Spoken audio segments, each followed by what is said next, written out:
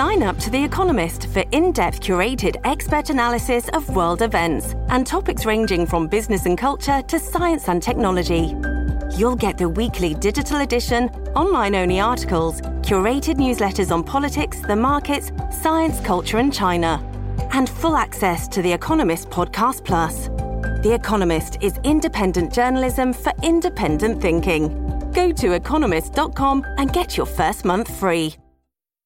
This is Hemant. And Jessica. And you're listening to the Friendly Atheist Podcast. If you like what we're doing, go to patreon.com/Friendly Atheist Podcast and feel free to contribute. Thank you so much. We have several stories we want to talk about, so we're just going to start with a bunch of them. Let's jump in. Yeah, let me start off with this one. We're recording this on Friday, September 8th, and Hurricane Irma is about to hit, and we're still dealing with the repercussions of Hurricane Harvey in Houston. And there was an earthquake in Mexico City this morning. The whole world's going to hell, and fire. half the country's on fire, too. Yeah, literally. So there's a Kentucky-based newspaper called the Glasgow Daily Times, and there was a letter to the editor that was published in it this week. Random guy, but here's the thing he was saying. He's saying there's so many relief organizations helping out in Houston. Yes, you have the American Red Cross, but you also have Catholic Charities, the Salvation Army, which is a Christian group. You have a bunch of church groups that are doing things. I mean, lots of Christian groups are doing a lot of good things. Joel Osteen has an asterisk, but they're helping out. But here's the question he asked at the end of this letter. Where are the atheist relief groups? Where are their fleet of trucks loaded with supplies? Where are their crews that help dry out and clean up? Blah, blah, blah. Like, it's not known to the writer, speaking of himself. And how many hospitals and orphanages were founded by atheists? And he goes on this. Basically, this is really appropriate. Thank basically saying atheists are not doing anything in relief because he doesn't know of any. People don't know this. I've just been throwing more water at Houston. See, you're from not here. helping. Well, listen, I do what I got to do. Wait, I'm sorry. Did you say this is an op-ed or a letter to the editor? Letter to the editor. The paper published it. Of course he referred to himself as the writer. What a snob. So here's what this reminded me of. Yeah. If you go back about 4 years, this is when the Oklahoma tornadoes had happened, did a lot of damage. I think a lot of atheists know it because Rebecca Vitzman was interviewed on CNN by Wolf Blitzer. Yeah. He's like, how is your family going to get through this? You know, who are you praying to? Something like that. Yeah, she said, actually, I'm an atheist. Right. Interesting.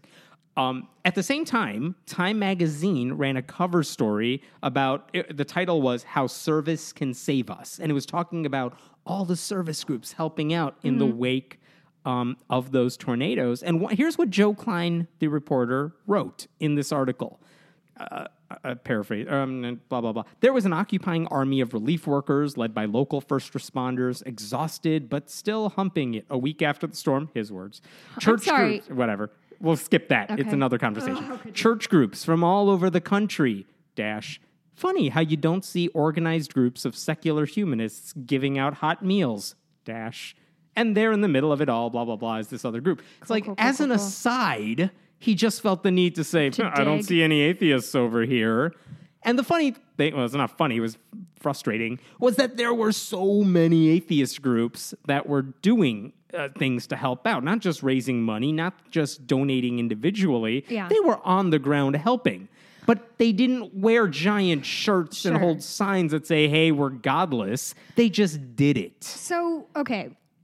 I feel like there's two ways to kind of view this. One would be that we should be lauded because when we are doing this work, we're not doing it under for adulation, for any credit of any kind. We just get in and do the work.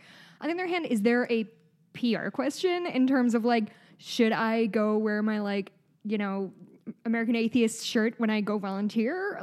Is that... Right. It's a fair question. And by the way, I'm not saying the church groups doing it are doing it for PR either. No, you're right. But it's easy to spot the church groups because usually if you're going as part of a group, right, you're dressed a certain way, you have a certain shirt on, whatever it is. Well, and there's also an argument to be made that has nothing to do with religion and generosity. It has to do with these people have a built-in community, and it takes one or two people to be okay, guys, we're going to organize and do this. Yes. And then all of a sudden you have 30 people as opposed to we're like hurting cats. So I understand if this writer was like, I don't see any. Right. Granted, I don't even know if he's there. He's in Kentucky. But I don't see you, sir. here's some of the things that I could find, because Right. it only took me 1 second of Google searching to figure this out. Here's some of the things atheists are doing to help people in Houston, and I'm sure many of them will be helping out in Florida after this too. Foundation Beyond Belief, a group that I used to work with, they're awesome. They've been raising money since like this hurricane was threatening Houston. I don't know how much they've raised. They haven't released that yet, but they've already sent a check to a group called All Hands Volunteers. They help with disaster recovery. Just a secular, they're not atheists. They're just a good group doing good work. So Foundation Beyond Belief has been raising money from atheists. I mean, that's one thing. wouldn't the American Red Cross be a secular? Yes, Okay. they're fine. The thing that Foundation Beyond Belief does is they say, look, we're looking at these charities and vetting them and making sure Oh, this I is see. the most efficient. Gotcha. Your money's going to the best possible place. And I've heard stories that the Red Cross isn't always the most Sure. efficient. This group is doing good stuff. But I mean, to the guy's point, like, I see groups because the Red Cross isn't affiliated with any kind Right. of church, so that there feels are like secular, willfully quote obtuse unquote, right, to, groups. Like, not you. Okay, anyway, go It's ahead. like if they're not religious, they don't get counted as atheist in his mind. Right. And they shouldn't be. They're just, religion isn't what they deal with. Right. By the way, we're not done yet. Oh, yeah, 'cause keep going. Freedom from Religion Foundation, they have a charity wing. Mm-hmm. They donated $10,000 to the Hurricane Harvey Relief Fund. There's a group, Humanists in Houston. They're coordinating relief efforts on the ground. Houston Oasis, they were cleaning strangers' homes, serving food at shelters. They're still taking donations. There's a group called South Texas Atheists for Reason. They volunteered at a diaper bank, and they're going to adopt a family, quote unquote. Oh, really? And kind of like adopting a kid at Christmas, you get the kid presents, right? Because maybe they don't have any other place to get them from. 1 sec. They're adopting a family to do this. The Beaumont Humanist Society is raising money for things like bottled water.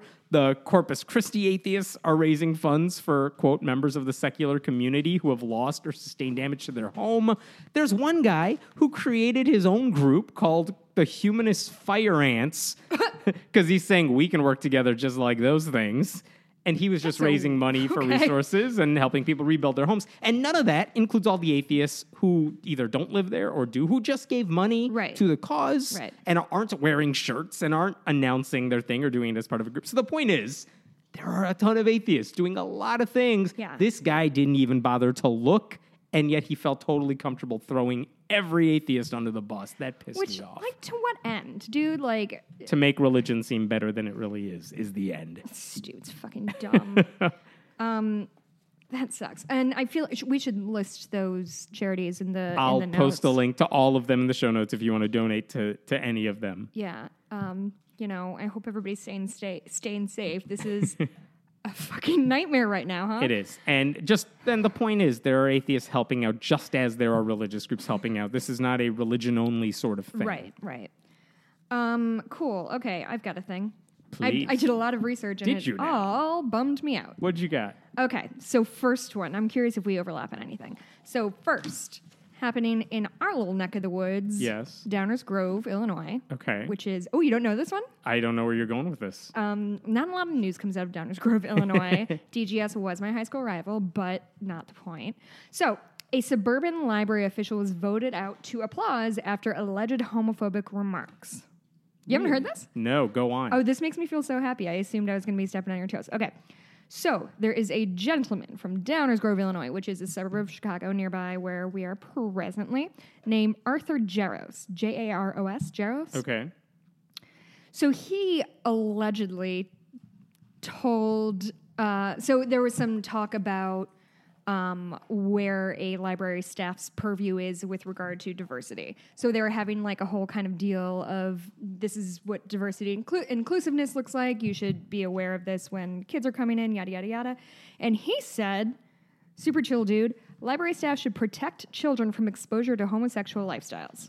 And he's on the board of the library. Correct.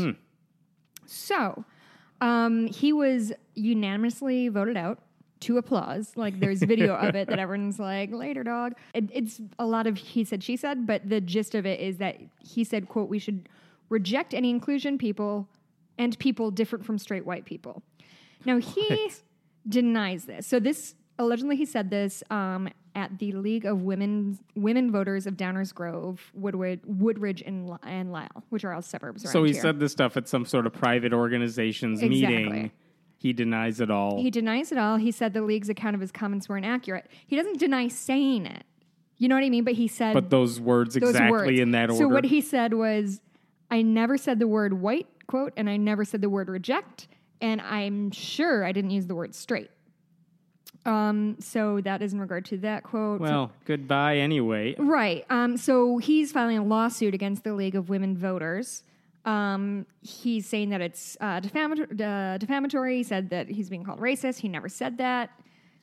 He did say in an interview with the Tribune that the children's section of your library should be operated under a different set of principles and that, quote, young children should not be exposed to materials that may confuse them about their sexual identity without parental consent. So even if he didn't say those exact words, he fucking sucks. Like, he's a bad guy. I mean, it's not like they have... sex manuals in the children's section. We're talking about like Heather has two mommies is what he doesn't like. That's exactly the kind of thing that these are children's books at. that simply portray gay people as humans. As humans who exist in the world. Yeah. And I think that's the thing that we see time and time again, and we're going to get to that in a story I have later, of this thing of like, oh, I'm not against gay people. I just don't want to see them or hear from them or have to acknowledge that anybody different than me exists. And it's a dumb and naive way to live your life. He also has super cool kids. His son and daughter-in-law, Kurt and Michaela Jaros, requested to have a children's book about gay pride removed from the West Chicago Public Library. The library subsequently denied the request. Good. So... it's one of those, I guess I should have said this to the end because I have so many bummers. This is actually kind of like, that guy sucks, but like... But he got voted out. Yeah, at least And I the feel like library that's said no to his, kid's request? son and daughter-in-law. Yeah. There is something, and as little as this makes me feel better, it is great that this guy is now like your racist grandpa. You know what I mean? Like, it's no longer, in many places, and I'm not saying it's true everywhere, like a place like Downers Grove is... it's relatively liberal. It's a suburban it's suburban area. Chicago. Conservatives usually do well in suburban areas. Yeah. They thrive in suburban areas, Yeah. but it's kind of nice that he's the anomaly and everyone else doesn't want to hear Exactly, what they don't want to deal with exactly, it. yeah. And I hope you didn't say this. I hope he doesn't make the argument like they're stopping my free speech or something. Oh. Did he? No. Sorry. Hey, I'm so sorry. I skipped a bullet point. It wasn't a thing that he said, but this woman, Jeanette Ward, who I believe is also on the board, I watched a super cool interview with her on NBC5 Chicago, and she said, are you ready for this? I'm listening. It's super excellent. It's right out of the textbook. On the one hand, they need to have diversity, but the most important diversity is the diversity of thought. Yes, bigotry doesn't matter in that. Yeah, That's not diversity of thought. That is a thing. Hate speech doesn't mean it's free speech. That's Like, exactly what the right. And I hell? feel like that is a thing I see time and time again of like, just because I have an opinion different than yours means that you think I'm bad or whatever. And it's like, no, well, when my opinion is gay people are humans and your opinion is we need to hide them, like those aren't the same opinion. Because your opinion is actively trying to repress a human. And mine is like, hey, don't do that thing. Those aren't equatable. Right. That's crazy. So yeah, Jeanette Ward. Really. People. So if we're talking about LGBT stuff, I'm going somewhere with this. It's a different story altogether. But so in a few weeks, I hope I can announce a project that I've been working on for a really, really long time with one of the writers at Friendly Atheist, Camille Barajic. It's a book that involves kind of the intersection of atheism and LGBT rights, and I'll talk so much more about this when we're ready to launch this project. It's almost done. We're just finishing up the last few things. But the thrust of the project is that I know that a lot of atheists support LGBT rights. That's it seems like a given. Yeah. But there are occasions when I will talk about or write about some gay rights issue, and there are atheists who will chime in like, what does this have to do with atheism? And the quick response... Hey guys, stop that. The quick response That is... sucks.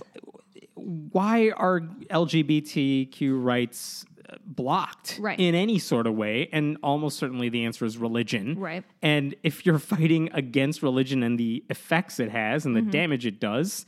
This is something you ought to care about. Yeah, it should. And it goes to basic humanity and things like that as well. And that's kind of the argument Camille's making in this book that she's working on. Just, no, you have to care about this. It's Right. important. So I was thinking about that when I saw that Donald Trump said he was planning to rescind DACA protections for all those children of immigrants Yep. who came here through no fault of their own. They're not doing anything wrong because then they wouldn't be part of that program. They're working. They're in the military. I saw articles about them helping people in Houston. I think somebody drowned trying to save somebody. Yeah, I mean, they are as part of the country as anyone else. And Trump is saying you may lose your protections and then you're going to get deported to where, who knows, because they didn't live anywhere else, many of them. Or at least if they did, it was when they were like 2. Right. So where are they going to go? They don't speak that language. I saw that article. And one of the questions I was wondering is, I wonder if any atheist groups are going to speak out about this or say anything about this, because I don't know the answer to that. I don't know that they would consider this part of the things they comment on, because they don't comment on everything. Yeah, I mean, I can see that that's definitely not really under the scope of religion. I mean, that definitely just edges into just liberal politics. Yes, and so this is the question. It's not directly tied to religion, but to me, the argument to make on the other side of that is, one, it goes to humanity. Sure. That what Trump is doing is cruel. Yes. And if you don't think there's an afterlife where things are going to get better, you ought to be making life better for people here on Earth. This is just cruel policy. Yes. So on that ground, you could speak out and say, this is just mean to people who are part of our national family. On the other hand, on the other side of that, you have like you can make an economic argument that this goes to critical thinking. If people say, look, they're taking our jobs, they're not. Jobs are not a zero-sum game. Like, the economy is better. Yes, they have a job, and you can have a job. They're paying taxes. So you can make an economic argument in their favor. You could make these cases that they are helping us in so many ways.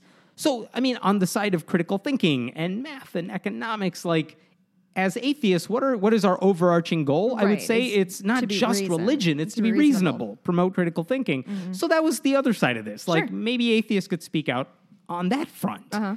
And so there were only a couple of groups that said anything.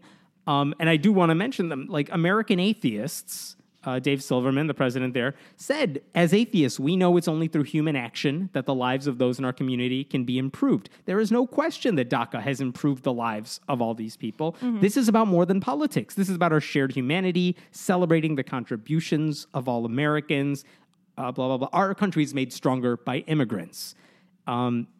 I have no doubt, he said, that countless DACA recipients were brought to our nation because of our commitment to religious freedom, religious equality, and government neutrality. I fight to protect those commitments, and I will fight to protect those who come to the U.S. in search of them. Interesting. Good. The American Humanist Association, their executive director, Roy Speckhart, said basically the same thing. This is another resolution among a string of decisions this administration has made that either fail to take into account the negative consequences on real human beings or do so regardless of those consequences. It's inhumane, is what the AHA said.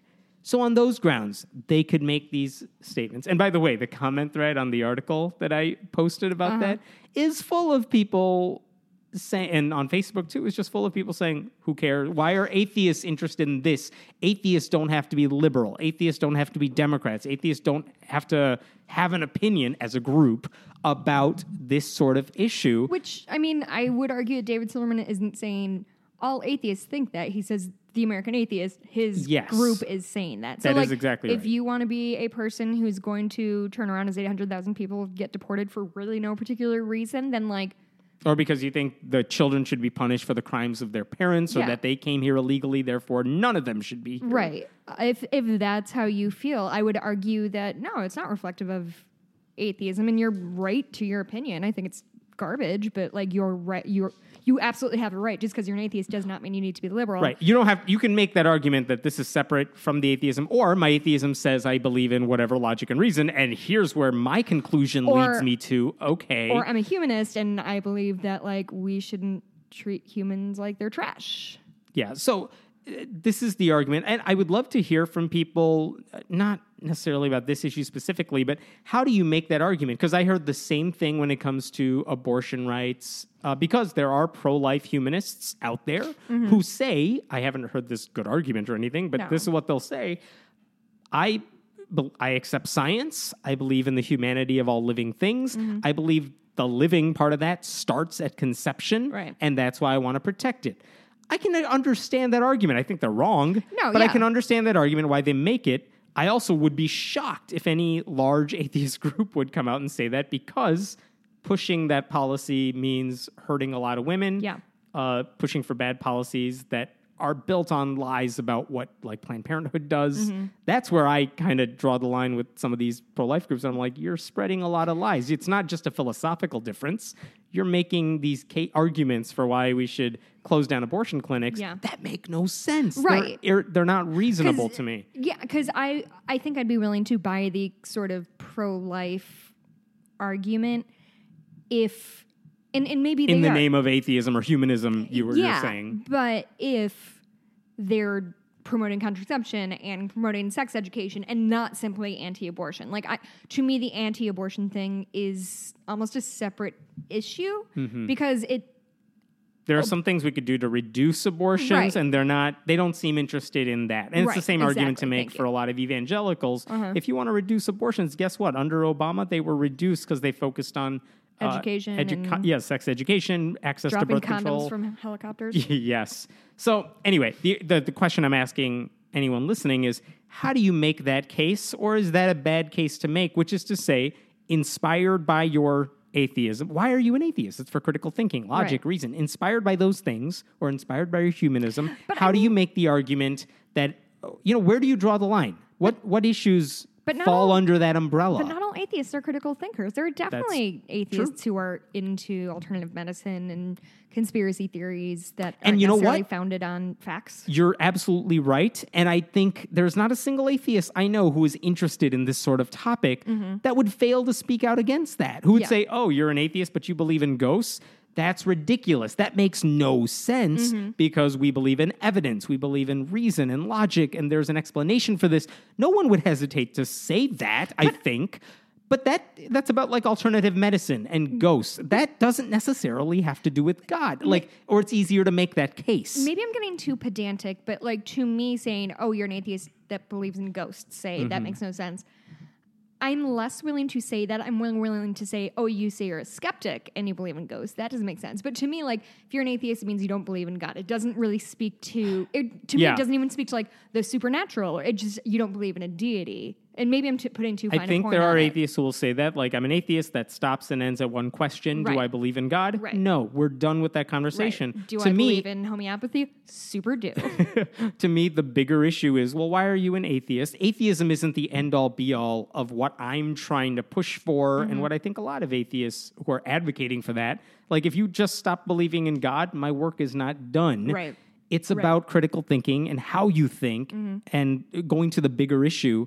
And I think there are a lot of atheists who wrongly just say, well, I don't believe in God, therefore I don't have to think critically about these other things, and I don't have to have good reasons. And to me, that seems like you're missing the point. Yeah. And I would hope atheists who conquered kind of the toughest question of them all would just put the same sort of evidence and look at the same logic in all these other areas. Anyway, I'm interested in how people would make that case.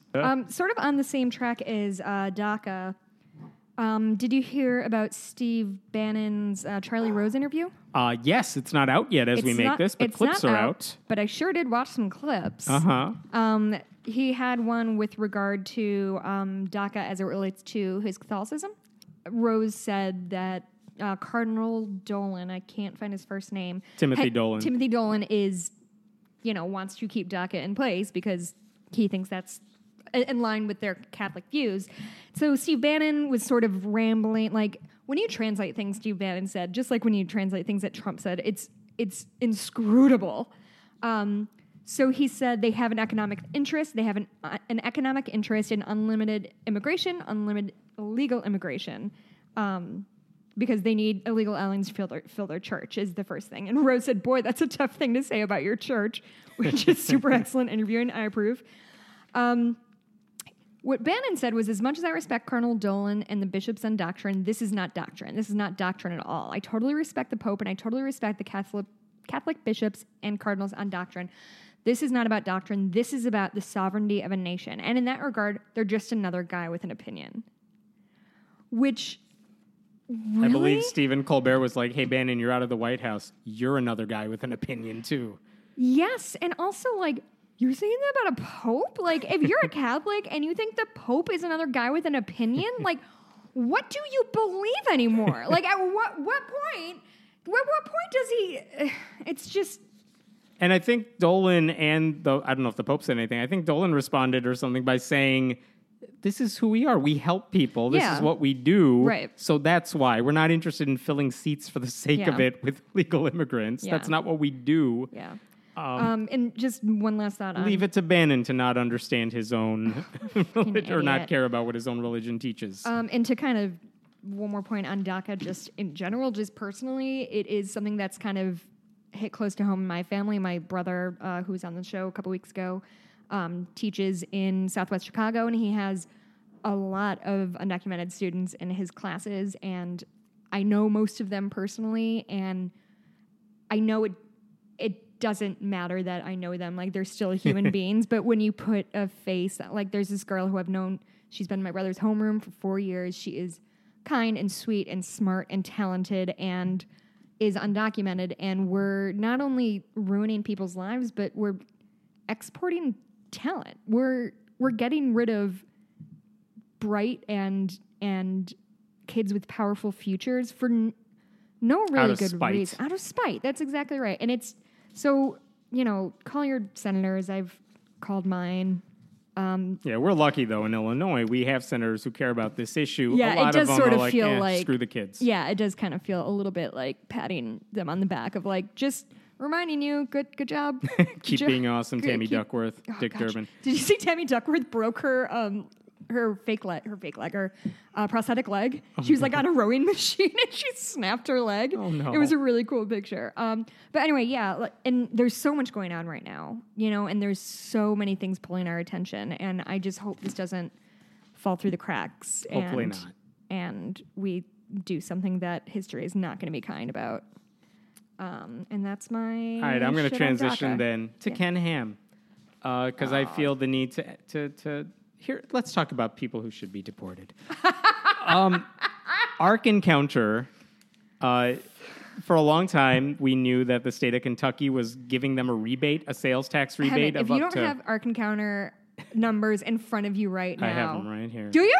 Of course. Okay, well, okay, but what not do you mean, of course? We've talked about this for 12 weeks and you haven't had numbers. because they never released the attendance Right. numbers. We don't necessarily have the attendance numbers, but I got other numbers. The state of Kentucky said when Ark Encounter was being built, hey, you're bringing tourists into our state. We like that. We want to reward you for it because that's good for our state, for our economy. So we, as a tourist attraction, we will give you like a quarter of the sales tax you earn. We'll give it back to you. For bringing all these people in, because you get a sales tax on tickets, on food, on concessions, merchandise, whatever. We'll give you a quarter of it back, up to, they said, $18.25 million over the next 10 years. Okay. And the controversy here was, one, then Ark Encounter, after they said that, after the state said that, Ark Encounter's like, great, we're going to hire a bunch of people too. By the way, you have to believe that it's a young earth creationism, like the earth was created 6,000 years ago. Sure. And you have to oppose marriage equality. Yeah. That's the requirements for being like the janitor at our place. That feels really important. I'm glad they did that. It was discriminatory. Like Jews not allowed is what Right. they were basically saying. Atheists can't get a job here. Right. Actually, Christians can't get a job here unless you they're agree with younger, us. yeah. And people filed a lawsuit over this saying you can't give these people this rebate funded by the taxpayers Right. because they should be getting the sales tax money. You can't give them back this money if they're a religious ministry, which is what they're claiming. Right. And But wait, at Yeah. the time were they under the... they were still like For-profit? for-profit, They were still but they were for-profit still umbrella. discriminating, which is a whole host of other So that's issues. a whole other thing. But what a judge eventually said is that you can't exclude them from getting this money from the program in Kentucky. You can't, the rebate program. You can't say they're cut out of it because they're promoting Christianity. That is unfair to them. It doesn't matter if they're discriminating. It doesn't matter if they're promoting Christianity. They have to be eligible for this funding. And this case took years to resolve. When it started, the governor was Steve Beshear, who was a Democrat. So when you're fighting this, like the state's on the side of church-state separation. Right. By the time the judge ruled on this, Matt Bevin, a Republican, is the governor. Hardcore conservative Christianity, like a BFF of Ken Ham. So the state's like, well, the judge said this, we're not going to fight it. So that's the way it stood. So Ark Encounter still eligible for all this money. So now the question is, how much did they make in sales tax? Like, did they earn the maximum amount for this year? And we just found out this week that they got the first check from the state of Kentucky for $1.825 million, which is a tenth of their decade-long $18.25 million money that they were allotted. They hit the max for year one. That does not translate into ticket sales because, again, this is for T-shirts, for concessions. So it's not a simple math game of we could figure out how many people visited based on this. But they did hit the max. According to the state, they actually made $2.28 million in sales tax. I think maybe that's a quarter of the sales tax or whatever. They made more than the allotted amount, so they maxed it out. So they're getting that money back. So interesting. I don't know what that means for future years. And we still don't have actual attendance numbers for the entire first year. But there you go. They hit that amount finally. So there's that. It'll be interesting to see if they make it back in the future years because they're under the assumption that they're still going to have even increased attendance for at least the next couple of years while this is still a novelty. And I'm under my prediction here is I don't think it's going to get better because I think the people who wanted to see it probably saw it by now after a year. Yeah. And it's a creation museum. It's not a science museum. The exhibits don't change. Right. You don't learn more on the second visit. Right. Like you're done. You've seen it once, you're good. Counterpoint, aren't they putting in a zip line? Probably. Zip lines are dope. Their next thing is what? The Tower of Babel? Whatever. Oh, yeah. So there you go. I want to say one more thing about Ken Ham because I didn't see this, but it falls along the same lines. Rachel Oates, who is this YouTuber who I've come to really like. She does a nice job with her videos. She got a copy of some of his books for kids, Ken Ham's books for kids. Okay. And it's a Q&A book, like why is the Earth 6,000 years old, whatever. And then he answers the questions. Well, one of the questions she pointed out is someone asked Ken Ham something like, what's a light year? When scientists say this planet is, whatever, thousands of light years away, like, what does that mean? Because that theoretically means it took millions of years, for light to get here. So here's Ken Ham's explanation of what a light year is. Oh, my God, I'm on beta. Because think about this. Yeah. If a light year is the measure of distance, how long it takes light to travel in a year. So if something is 2 light years away, it would take the light 2 years to get here. That's a really far away place. Here's Ken Ham. We need to realize it's not a measure of time, but a measure of distance, telling us how far away something is. Good. Right. Yes, good. Ken Ham goes on. Distant stars and galaxies might be millions of light years away. Go on. But that doesn't mean that it took millions of years for the light to get here. Hey, Ken. It just means it's really far away. Hey, Ken. That's literally exactly what it means. That's exactly what it means. And you just said, like, nope, that's not it. It just means it's far. Like, dude, you're missing the point. It was right in front of you. You knew it. Okay, here's the horrifying thing is I kind of understand his logic because all he's doing is eliminating the part that the reason we can see stars is that the light traveled that far. If you just refuse to acknowledge that like light has to travel here and just sort of think of it as a nebulous thing, like it's a child, it's logic of children. Like it doesn't make sense. He's an idiot. Oh, Ken. What is going on? I don't know. You got everything. One? Yeah. What do I got next? So there was a study that I would like to hear your thoughts on. Yes. With regard to atheists and open-mindedness. Go on. So, A study of 788 people in the UK, France, and Spain concluded that atheists and agnostics think of themselves as more open-minded than those with faith, but are actually less tolerant to differing opinions and ideas. Atheists are less tolerant of different opinions? Correct. So, according to this study, which I should note was sponsored by a Catholic university. Really? And at first I was like, that doesn't, obviously I don't think that sounds right because I've met religious people and I've met atheists and that doesn't jive with like my circumstantial worldview. So what I sort of parsed out of it, and it wasn't a very long article that I read this in The Independent. So essentially it said the non-religious compared to the religious seemed, these are very hard sentences to parse, the non-religious compared to the religious seemed to be less closed-minded when it came to explicitly measured certainty in one's belief. So the non-religious were less closed-minded. So the non-religious were open-minded compared to religious people. But when it came to subtly measured inclination to integrate views that were diverging and contrary to one's own perspective, it was the religious who showed more openings. In some closed-mindedness, or at least some aspects of it, may not be reserved only for the religious. Moreover, in some aspects, the non-religious may even outperform the religious. Here's my first thought when I hear that. Like, the reason I try to hold opinions is because there's logic and reason for them.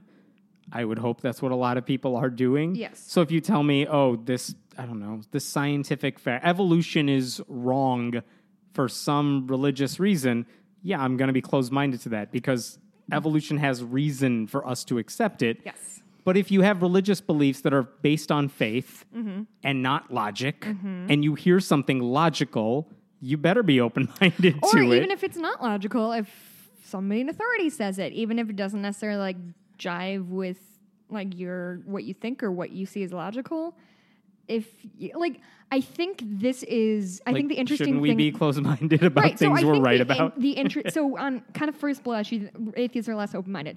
The reading of this, I think, to most people is that open-mindedness is a net positive thing. Like it's it's. They're acting like open-mindedness is always a positive thing, yeah. Which. As the saying goes, don't be so open-minded that your brain falls out. Right, exactly. So that was I thought the things that I thought were interesting were that idea of Catholics or that open-mindedness is definitely good and atheist. Why can't I talk today? Because it's Friday. It is Friday. Have some more wine. Okay, we're at my house, so we're drinking wine, and my dog is here, so things are great. And the other thing is that it's sponsored by a Catholic university, which that doesn't necessarily mean it's bad. Doesn't necessarily mean the data is bad, but is worth taking into consideration, certainly. Well, we'll post that on the site. Let us know. Yeah. We'll post a link to that. Okay. Let me raise this one because this is fascinating because I don't follow the politics of Northern Ireland usually. You don't? I don't. But then this came up and I'm like, this is kind of amazing. Uh-huh. I hope I'm pronouncing her name right.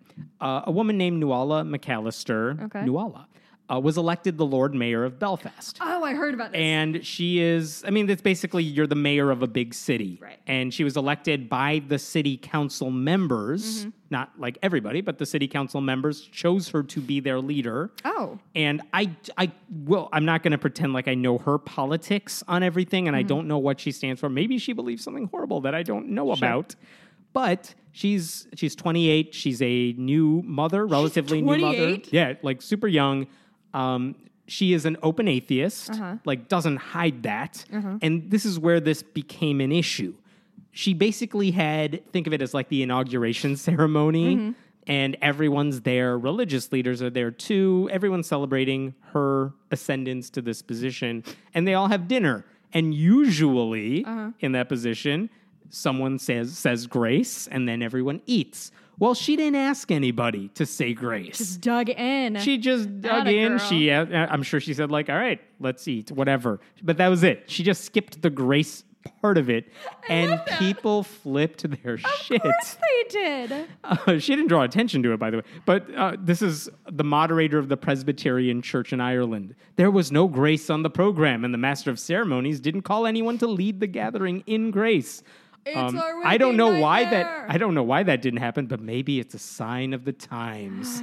Said another person. This is the worst thing that's ever happened to that guy ever. Free Presbyterian minister. I'm very annoyed at this very sad state of affairs. It shows how far we've departed from our Christian heritage when we can't even offer a simple thanks for food. Hey, just pray by yourself. Or, hey, I'm really annoyed that women are still dying because they can't get abortion safe in parts of Ireland. So let's look at our lives. No one stopped them from praying. No one stopped them from leading a prayer on their own. See, that's how you know it's fucking garbage, because it's all about performance. It's all performative. Yes. It's just like when I was, okay, I don't want to brag. Hammond, you know I hate to brag. Do you? Go on. I do hate to brag. When I was a kid, I used to go to sports camp every summer. Look at you. I know. So it was in Loris in Dubuque, Iowa, I think. Anyway, Loris is a Christian college. And so every day we would, you have like group meals with your campers. We were staying at the Loris College like dorms, and you had to say grace before you were excused to go get your food. And literally, and like, it wasn't a requirement. It's been a while. It has been a while. I'm an adult now. Nobody makes me pray ever. But literally, it would be like 13, 10-year-old girls being like, good food, good drink, good God, let's eat. And that was our prayer. And they're like, super, you nailed it. You guys are the best prayers of all time. Like, it's so like transparently performative. Yeah. And by the way, there's a Bible verse. What is it? Matthew 5 and 6, something like that. I'm going to get it wrong. Me? But it says, like, if you're going to pray, don't do it quietly. Do it quietly. You don't have to make a show of it. Yeah. And McAllister even said, this is unconnected to that event, but she said beforehand, her goal is to promote a Belfast that is open, welcome, and inclusive.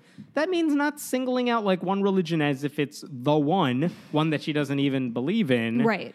What can be less? So to me, I would think it would be even more insulting if somebody who didn't believe in the religion still saying a prayer, because that seems disingenuous. It's disingenuous, and it's lies on its face. If you know about me, if you know about Jessica that I don't believe in God, and I still am like, God bless this food, like, I am lying. Isn't that what we want to avoid in politics?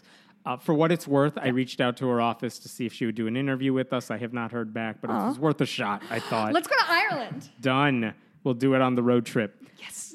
We'll get one of those duck boats from Boston. Yes.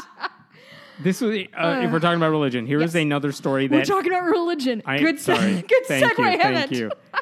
It's unique.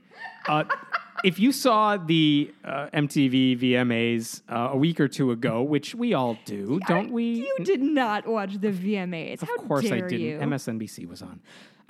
If you were watching the VMAs, here's something I did see online because it was repeated and it went viral. And of course, I saw it afterwards. At one point, Miley Cyrus did it. No, that was I'm like sure 5 she did, years but ago. Keeping up with there the was times. a guy who spoke on stage out of nowhere. His name was Rob Lee IV. And he basically got on stage. This is right after Charlottesville, like a week after Charlottesville. And he said, I'm going to read his thing because it was beautiful. My name is Robert Lee IV. I am a descendant of Robert E. Lee, the Civil War general, whose statue was at the center of violence in Charlottesville. We have made my ancestor an idol of white supremacy, racism, and hate. As a pastor, it is my moral duty to speak out against racism, America's original sin. Today, I call on all of us with privilege and power to answer God's call to confront racism and white supremacy head on. Wow. Yeah, it was awesome. That guy was incredible. That is amazing. I thought it would. There was like some like college sports announcer whose name was Rob Lee. And there was. Different issue. We're going to take you off the air for a minute. Different issue. Different issue. This guy said that. It was amazing. Wow. Why am I talking about him more than like a week later? Guess. Tell me. Guess. His church. No. His church. He tweeted last week, I had to resign my pastorate today. I hope you will all pray for me. He then quoted Albus Dumbledore. Dark times lie ahead of us, and there will be a time when we must choose between what is easy and what is right. And one more thing. Someone just asked me, was it worth it? Was it worth losing everything? Unequivocally, yes. Here's the deal. He's the pastor of a United Church of Christ church. They are usually progressive on these issues. But after he went on the Video Music Awards and after he made that unbelievable statement, People in his congregation were furious that he brought this sort of attention to them. I don't know what that means, but they were unhappy that they were like the fighters of racism. I don't know. I would think you celebrate this. I'd hate for history to remember me as the church that spoke out against racism. History's going to be so cruel to us. Apparently that was a step too far for them. And so they basically forced him to, I think before they fired him, he said, I quit. Something like that. He resigned on his own, but they were going to get rid of him. You can't fire me, I quit. Yeah. That's not funny. But he had to leave because of that. They would rather he stayed silent when he, of all people, has a voice that he could use. So, I mean, good for this guy for speaking up. I'm sorry that he lost his position. At the same time, when you have someone like that, I'm sure he'll find a new church to join and lead very soon. But that was annoying to see. Oh, I'm sorry to hear that about him. But I'm glad that he doesn't have regrets. I'm glad he didn't feel pressured to walk back what he said. Yes. So that says a lot about him. Good for that guy. If you want to come on the show. Here, I'll make you mad about something again. There was this coach in Washington State. His name was Joe Kennedy. Here's the deal with this guy, Joe Kennedy. For years, this was an issue. He was an assistant football coach at a public high school. Mm-hmm. At the end of games, he would go to center field and kneel and pray and, again, made a big show of it. That's a theme here. And, of course, some students would join him, as is their right. Mm-hmm. But he's basically leading a prayer for everybody. And so this is a problem because he's on the clock. As a public school coach, when the last whistle blows and the game ends, your job's not done yet. Yeah. So he's a district employee. He's doing this. It's wrong. They basically, the district is sued over this. They basically take the side that what he's doing is wrong. Good. They don't renew his contract. I'm sorry, let me make sure I get this right. He was warned by the district, don't do what you're doing. He did it anyway. Oh. He didn't have his contract renewed the following year, so he sued the district. You unfairly got rid of me. Joe Kennedy lost in court, and then he appealed. Then he lost again at the appeals level, where they're like, the school had every right to do what they wanted with you. Yeah. So this is this guy. Especially if the fact that it's a contract renewal and not like a firing of a tenured teacher, that to me is extreme. Okay, but exactly. So he lost his appeal. That happened recently. Okay. That he lost his appeal. So the Christian Broadcasting Network, Pat Robertson's network, they interviewed the president of Focus on the Family, Jim Daly, like a conservative Christian leader. They interviewed this guy, and they wanted to know what he thought about Joe Kennedy and his stance. And I was amazed, even despite what I'm sure I thought I expected him to say Joe Kennedy was doing something good for those kids, leading them in prayer. It was wrong for them. I thought that's what he was going to say. Sure, that's kind of his brand. Yeah. Here's what he basically said. It's egregious that the government would rule against a coach who's trying to do all he can to help these boys. I was one of those boys back when I was 15 who had no father, like millions of other young girls and boys today, basically saying, I had no father figure in my life. Joe Kennedy was a father figure to these boys, giving them this character, and the school fired him. It was wrong. I needed a guy like that in my life. These kids lost that guy in their life, but then he went on. It was pivotal to have a coach that taught me character, and then he went on. To me, it seems, speaking of the district, they would rather see me with a heroin needle in my arm or having a premarital affair with some girl in high school or an out-of-wedlock baby. I'm tired of it. In other words, this guy was preaching Christianity, and the only alternative to that is not neutrality. What? It's if you don't promote Jesus on the field, you want kids to do drugs and have underage baby-making sex. That's the only options in this guy's world. That's unbelievable. Only Christians can teach kids good characters, is what he's saying. And by the way, Jim Daly, he's supposed to be like the mainstream moderate leader of Focus on the Family after James Dobson, who was like the furiously anti-gay guy who used to run the group. Jim Daly's supposed to be the more sensible guy.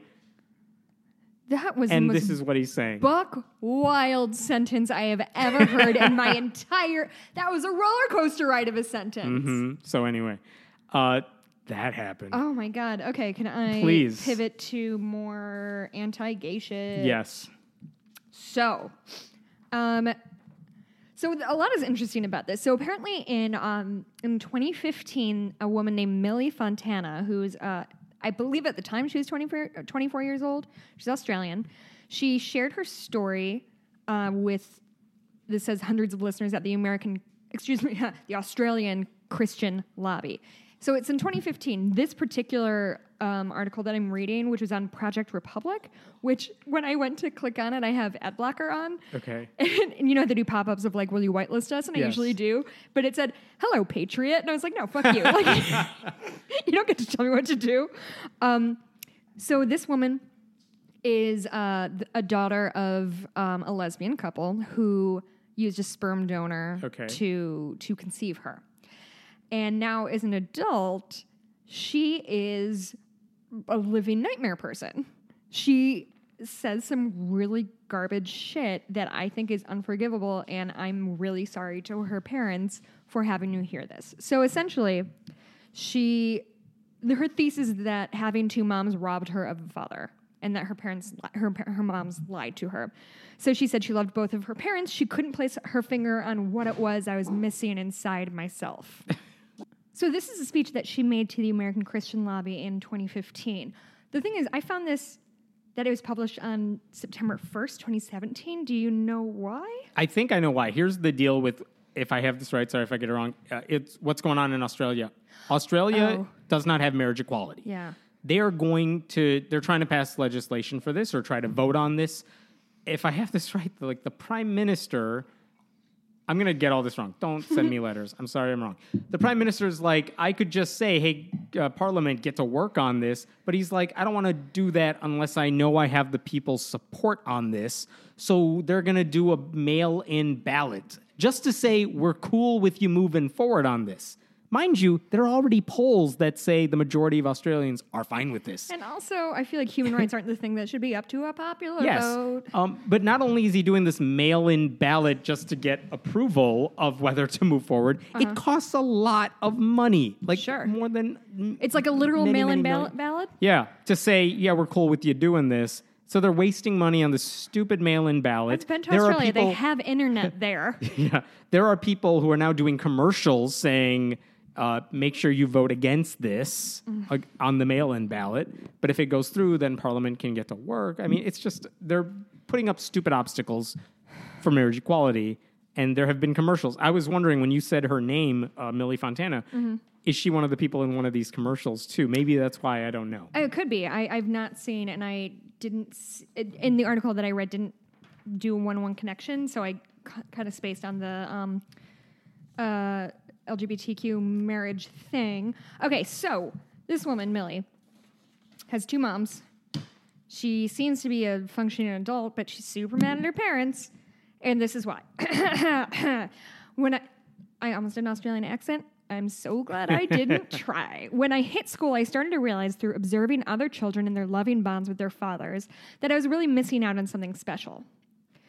So there's a quote. And the article goes on, when Fontana became old enough, she started to question her mother's on her father's whereabouts. That's when the lies began. Okay. Oh, also, sorry, I didn't read the title of this article. Let me read that now for you. Children of LGBT parents have grown up and now they're spilling the sick reality of it all. Oh, God. So, that's when the lies began. I was lied to throughout school. I was told I didn't have a father, or perhaps they didn't know who he was. So I think lying is a pretty generous reading of what happened. And I also think that and there's more that I'll go on to, but like already it's this thing of like, to me, what a parent is or a father is not like your parent, I guess, is technically your like biological father. But I can tell you right now, a lot of people would disagree that like this person wasn't her father. This person was a sperm donor. Right. He wasn't a part of her life. Not at all. So Fontana, God, this makes me so mad. Fontana said the ideology that her mother's pushed onto her was unfair. To force the child into accepting something that was not entirely true because they made the choice of using a donor. which I feel like I could super use that argument against all religious people because they're definitely pushing something onto them that was not true. Quote, when they chose what parts of my identity were acceptable to reveal to me, they took something from me where other children were able to look in the mirror and reconcile those missing parts and say, quote, I love my mother's or my father's. I could not because in my eyes, who were my parents to decide what parts of me were acceptable to reveal to me? Listen, no one has a quote-unquote perfect traditional family. We all have issues of some sort. Mm-hmm. That's not even a weird, bad one. No, you had two parents who loved you. Deal. You'll be fine. But you have two parents who love you, which is more than a lot of people have. B, like, this feels like, this is a 24-year-old woman says, this feels like a 16-year-old. This feels like somebody who's, like, mad at their parents for ever having been born. And I'm definitely not one to, like, you should be grateful for your parents your whole life. I get, like, we all have complicated relationships with our biological family in every way. Yeah. We all do. So I'm not saying that, like, you owe your moms for having you. Like, that's not what I'm saying at all. But to act like she was neglected because she didn't have a father is fucking ludicrous on its face. And this weird idea that, like, something was missing in her she put that on herself. Like, I would say that there's plenty of people who didn't have a mom, didn't have a dad at all, and had a single parent. Many of them didn't feel that they had, like, this gap in them missing. Like, divorces happen. People die. You don't get to, like, act like your moms robbed you of something because they were raising you. They were fucking busy raising you. They didn't have time. Like, it makes me so goddamn mad. And I get, like, I think she eventually met her father at 11, which is really young. So if you're... Yeah, to even make sense of what it means to have a sperm donor. Exactly. Dad. So if you... So in theory, she started asking these questions when she started to hit school. So she was 7. Are you going to, like, sit your 7-year-old down and be like, hey, here's how biology works? Like, it's hard enough to explain biological sex, much less here's the alternatives to that. And so Fontana admitted that those on the left, Fontana admitted what those on the left will ultimately bring up, that her story is not one that is heard often, quote, because nobody wants to hear the other side of the rainbow. That side is not catered for. That don't grow up happy and grow up with a dissenting idea of what a family structure should be. There are gay people who will say, I used to be gay, now I'm happily married. It doesn't mean everyone feels that way. And again, the issue with her, I would think, is she's an anomaly. If she's upset about her life, fine, that's her issue. But other people who have gay parents do not feel that way. Notice I don't see anywhere in this state, and I didn't watch her whole speech. It was like 13 minutes, and I need to not gouge my ass out most days. Yes. She didn't say that she felt neglected, and she didn't, from what I can see, didn't even identify, like, oh, I didn't have, like, a masculine influence in my life, or, like some of those very stereotypes, like, nobody So what did she lose out on? Yeah, what was she missing? Yeah, that she couldn't get from her parents. Yeah, like, did she just feel like she had a not perfect childhood? Because guess what? Join the club. Join the fucking club. Like, I don't know. It makes me really, it just, to think of these women who obviously, like, went through a lot so they could have a child.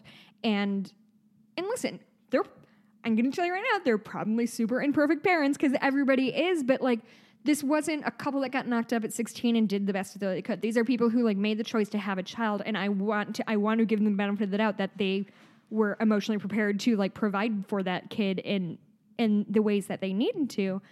For that kid to grow up and be like, yeah, gay marriage is bullshit because I wanted a dad is, like, fucking garbage. You're so selfish. So finally, after meeting her dad on age 11, Fontana was finally able to fill a void she had felt from birth.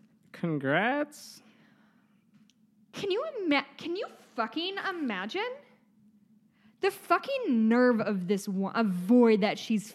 I don't know why this is making me so mad because there is nothing about this that I can particularly relate to. Like, it just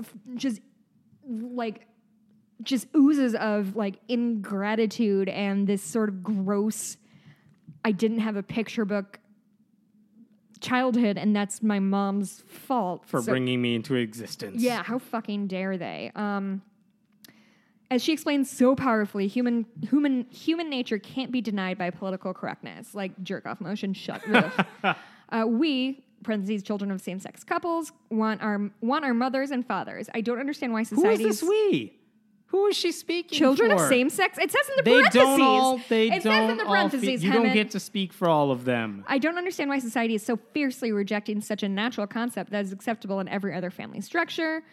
And then the closing of this garbage article by Project Republic. Hey, Patriot, this is reality. They didn't say, "Hey, Patriot." I was editorializing. I gotcha. This is the reality, and it's time someone takes a hard, long look at what the LGBTQ community should be doing when it comes to raising children. This isn't a knock at gays. I'm going to take a I referenced this earlier. This fucking sentence. Go. Oh. This isn't a knock at gays. I'm going to take a piece from General Mad Dog Mattis. I don't care who you go to bed with. Just quit shoving it down my throat and my children's throats every chance you get. Oh, my God. Drink some wine. You'll need it after that one. I need so much of it, and it's only 4:30. Oh, it's almost 5. It's almost an acceptable time for me to drink. Listen. Let me finish yelling this, for a second, Heaven. Don't take this away from me. I wait all week to yell at you. Fuck these people. You are nightmare humans. People existing in the world tangentially to you is not shoving them down your throat. Fuck you. Fuck you all. Go ahead. Thank you. Mm-hmm.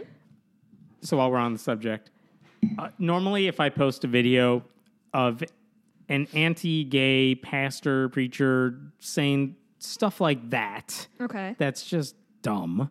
Yes. I think it's easy for a lot of Christians to dismiss it, saying it's a fringe group. Not everyone, not even in Christianity, most of us don't think that way. We're not the bigots who are saying, homosexuality is the worst sin. We think all sins are equal. They'll say stuff like that. Or there are some people I've talked about who said, homosexual gay people deserve to die at the hands of the government. But they're on the fringe. They're on the fringe. Yeah, but they exist and I hate them. But they exist. Even if you're talking about more mainstream evangelicals, we're talking about people who don't want gay people to adopt kids. We're talking about people who don't want to see them get married. Okay. There is a pastor in Normal, Illinois, which is not usually where we hear about religious stories. Mm-mm. It's a rural area, though it has a college Illinois there. State? Is that what it is? Is it ISU? Yeah. But there's Eastview Christian Church. It's a mega church, which... Really? In Normal, Illinois, which you wouldn't necessarily expect if you know that area, but it is. They get like 5,000 people a weekend.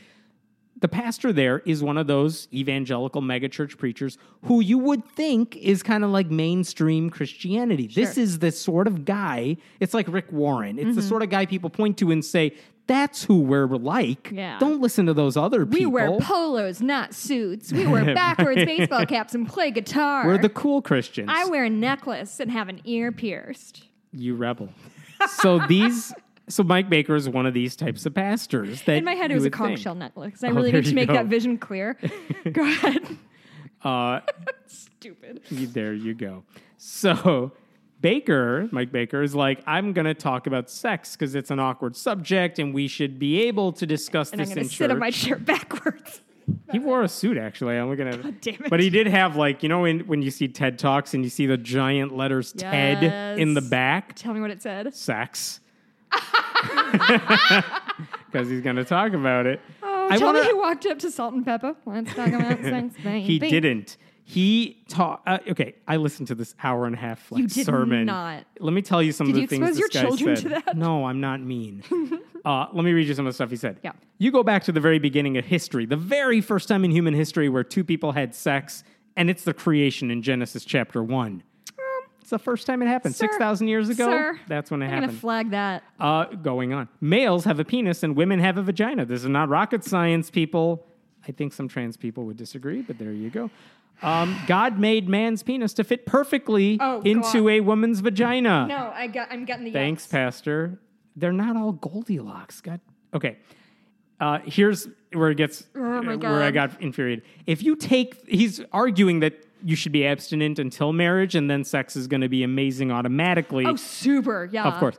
If you take this all-consuming act of love between a husband and wife, and then you have sex with 2 or 3 other people. 3? 3. Or 4 or 5. What? or all these pornographic images, whatever Wait. that means, or 17 different partners, all of a sudden, now your mind is confused and we have issues now. What's my mind confused about?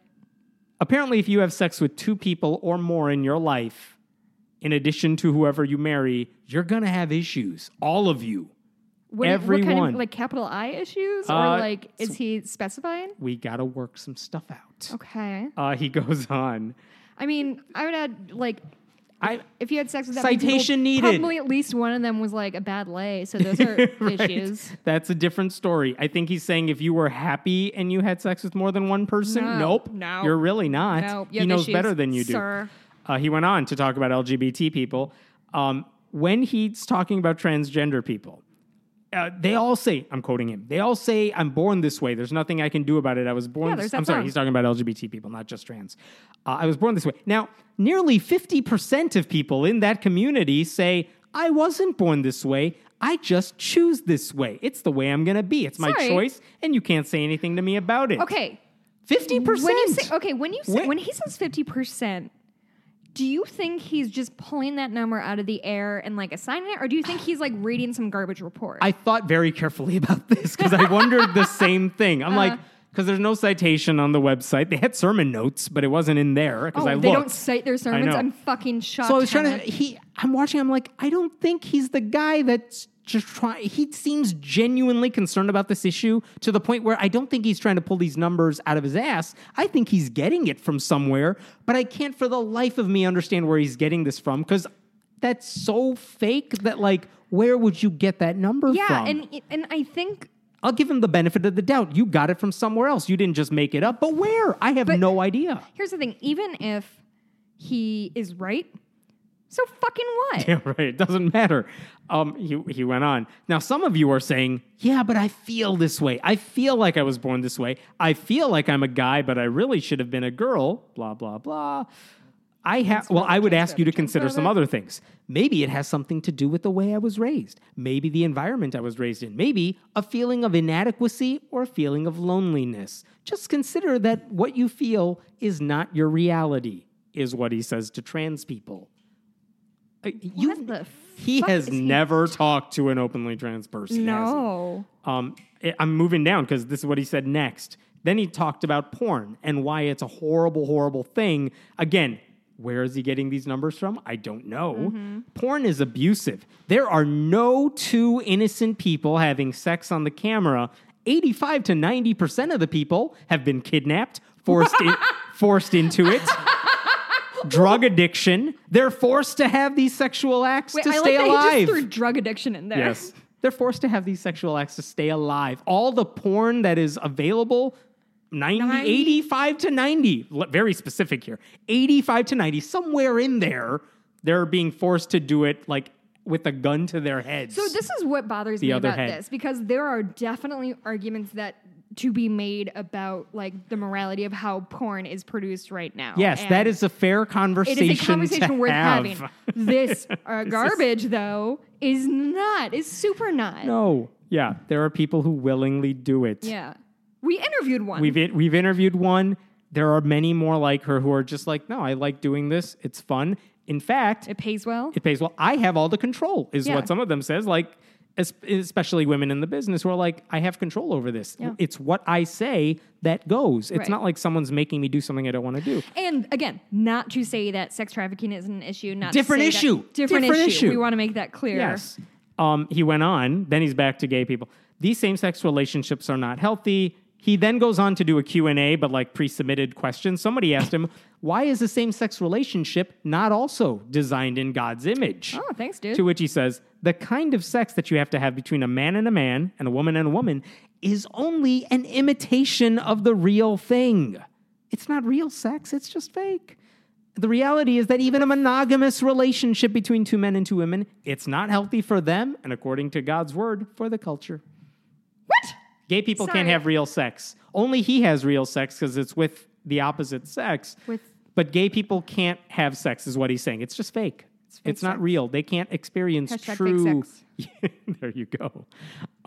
So this is the mainstream guy. Look, if this is the fringe guys, I'm not surprised. Yeah. But no, this is the church that every person kind of like a lot of Protestants go to.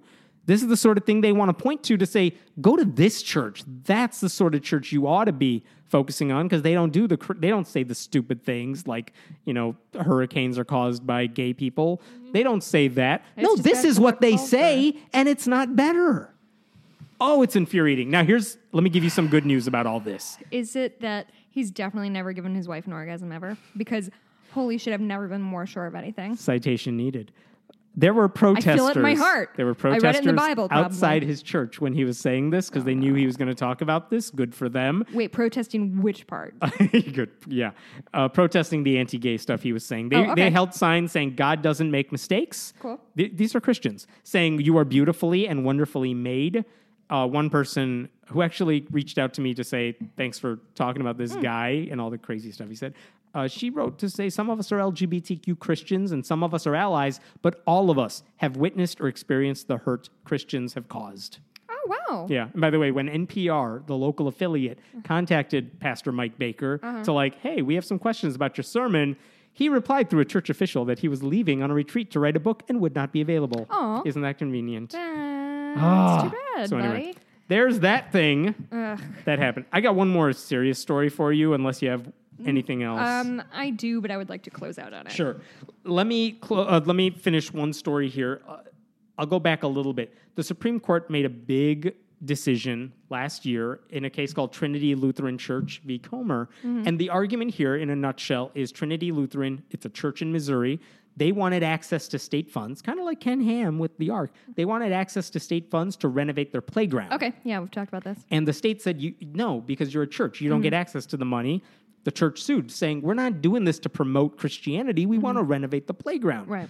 The argument here is, well, if you have money, if you're getting state money, taxpayer money, to change your playground and make it safer, that's nice. But now you have more money to proselytize. Yeah. Like, it is kind of going to the church. And it's kind of a slippery slope deal of we just want to fix our building because it's ugly or that's unsafe. where we're going with it. Our building is unsafe, so we need the state's help. But kind of that goes to your ability to preach your we're faith. literally building your church. So. Yeah.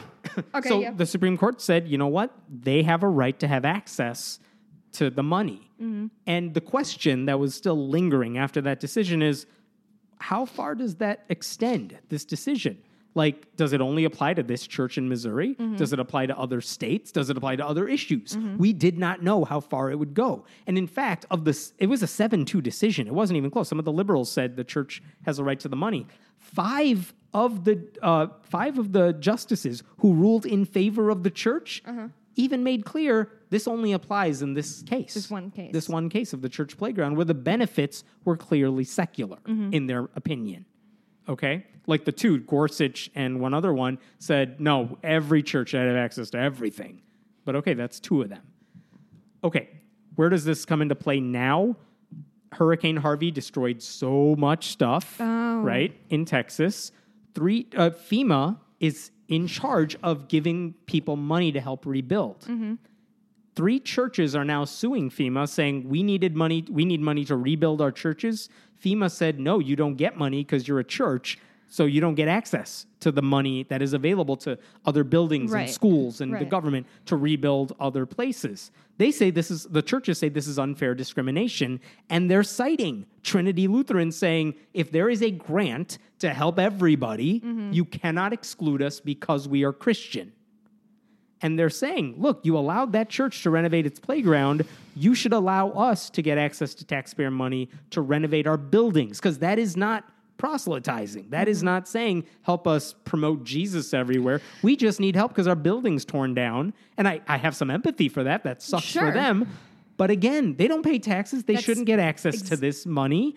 And that's the argument. The attorney with the conservative group that represents these churches said Hurricane Harvey didn't cherry pick its victims. FEMA shouldn't cherry pick who it helps. But FEMA's not cherry picking. They have rules. Yeah. You have to buy into well, the and system. I think what you brought up was really important, and I think something that could have been applied to the playground as well. Of it's not like we're excluding churches. You're not paying into the kitty. Like you don't get to everybody who owns property. Most people who own property in the world are paying taxes on that property. They're paying taxes to have the right to hold this patch of land to build their house or their store or whatever. If you are not, and those taxes, those property taxes it's not a one in, one out thing. It's not like I paid $10,000 in taxes this year, so I'm going to get $10,000. It's going to cover everything. It's going to make your town or your county or your state or your country a better place. And for them to, in the same breath, never say anything about like, oh, maybe we should be contributing to our city because we're part of the city and we're taking in, we're as much a part of the city as any store is or any house is. The conservative legal group that represents the churches went on to say, like, FEMA has repeatedly denied disaster assistance funds to a lot of churches. These are not all Christian churches, I don't think, that are suing. It's irrelevant, though. They also said, though, FEMA gave aid to an octopus research center, a botanical garden, community centers that provide sewing classes and stamp collecting clubs. And they're saying all this dismissively, like, they don't help like anybody. Are you sure? We help a ton of people, fuck off. so give us the money. No, it's like, fuck that guy. That's not how the world fucking works. Your perceived They don't. Those community moral centers don't discriminate against who gets to go in there, who is helped, how it benefits. No, and your perceived fucking moral contributions to this society are A, garbage, and B, not the same thing as providing an open door for a whole fucking community. If you want money, you had to either pay fucking taxes like the rest of us to get these government resources, or open your fucking coffers. Tell your people they need to donate and rebuild your building. That's how fucking churches work. If you're going to tithe people 10% of their income, what the fuck are you doing with that money if not upkeeping your house? Or getting insurance on your church. And even if FEMA gives to nonprofits, other nonprofits, let's just be clear, other churches do not play by the same rules as other nonprofits. No. They do not have to disclose how much money they take in, where it all goes, how much everyone gets paid. They do not have to disclose that. Whereas, like the ACLU or the NRA or any other nonprofit group, they do have to disclose all of that to the government in exchange for the tax exemption. Churches get a special privilege of not having to do that. So they're not playing by the same rules. That's why this should... So I don't know what's going to happen with this lawsuit, but it's the first time that that I've seen that a group is using that Trinity Lutheran decision that was so narrow and applied to this one church. Specifically said it was narrow. And now they're trying to use it in a much larger context. It's going to have to be decided soon because in Houston, they only have 30 days to apply for the benefits. So they're going to have to make a decision on this soon and make it kicked up to a higher level. Who knows what's going to happen? And I don't want to sound like I'm heartless. Like, I do feel for these people who are in these horrible situations after this natural disaster. I do. But I think there is the right, so many people are so fond of this personal responsibility thing. But to me, this is very much we want to get the benefits and put nothing into it. Yeah. All right, close this out. Oh, God, this is going to be rough. Okay, so there is a guy, and I saw this morning, and it made me really fucking mad. His name is Andrew Tate. I think he is some kind of, light heavyweight kickboxing world champion. Okay, so I follow this. Super closely. He's got a check mark on Twitter, so he's famous. More relevant than me. So he tweeted out a whole thread about depression. And I just want to read the first tweet, and I just want to give some thoughts because I want to use this weird platform that we have to, like, reach out to people. So what he said is, depression isn't real. You feel sad. You move on. You will always be depressed if your life is depressing. Change it. Oh, yeah, just like that. So his thread goes on to say, basically, if you're fat and you're depressed because you're fat, then you're lazy. If you're whatever. So... I, last night, found out that a friend of mine passed away. Sorry to hear. The details surrounding his death are murky, but he was 25 and dealing with some shit. And people like this who either stigmatize or dismiss mental illness as being a thing that we need to pay attention to and that can hurt people. I think is extraordinarily dangerous. And I've mentioned on the show a few times, like, I deal with depression. I'm on antidepressants. I'm in therapy. Mental health in my family is not strong. We have a long history of depression in my family. And so with that said, I just want to take kind of this opportunity and this small platform that we have to say that if you're feeling depressed and you don't know why, or you're having oppressive thoughts, or you're having thoughts of suicide, get help. It's real. I spent my first year in therapy basically saying, like, my life isn't that bad. I didn't earn depression. And I think a lot of people feel that way too. If you need help, get help, and don't be afraid. And seriously, fucking email us. Like, if you feel like nobody will listen to you, reach out to whoever you can. 'Cause you guys are awesome and deserve good things, and don't let monsters like this guy make you feel ashamed to get help. Just stay well and stay safe. Sorry. So that's my thing. You can close us out. I got nothing. We're done. Okay. You know where to reach us. We'll talk to you next time. Okay.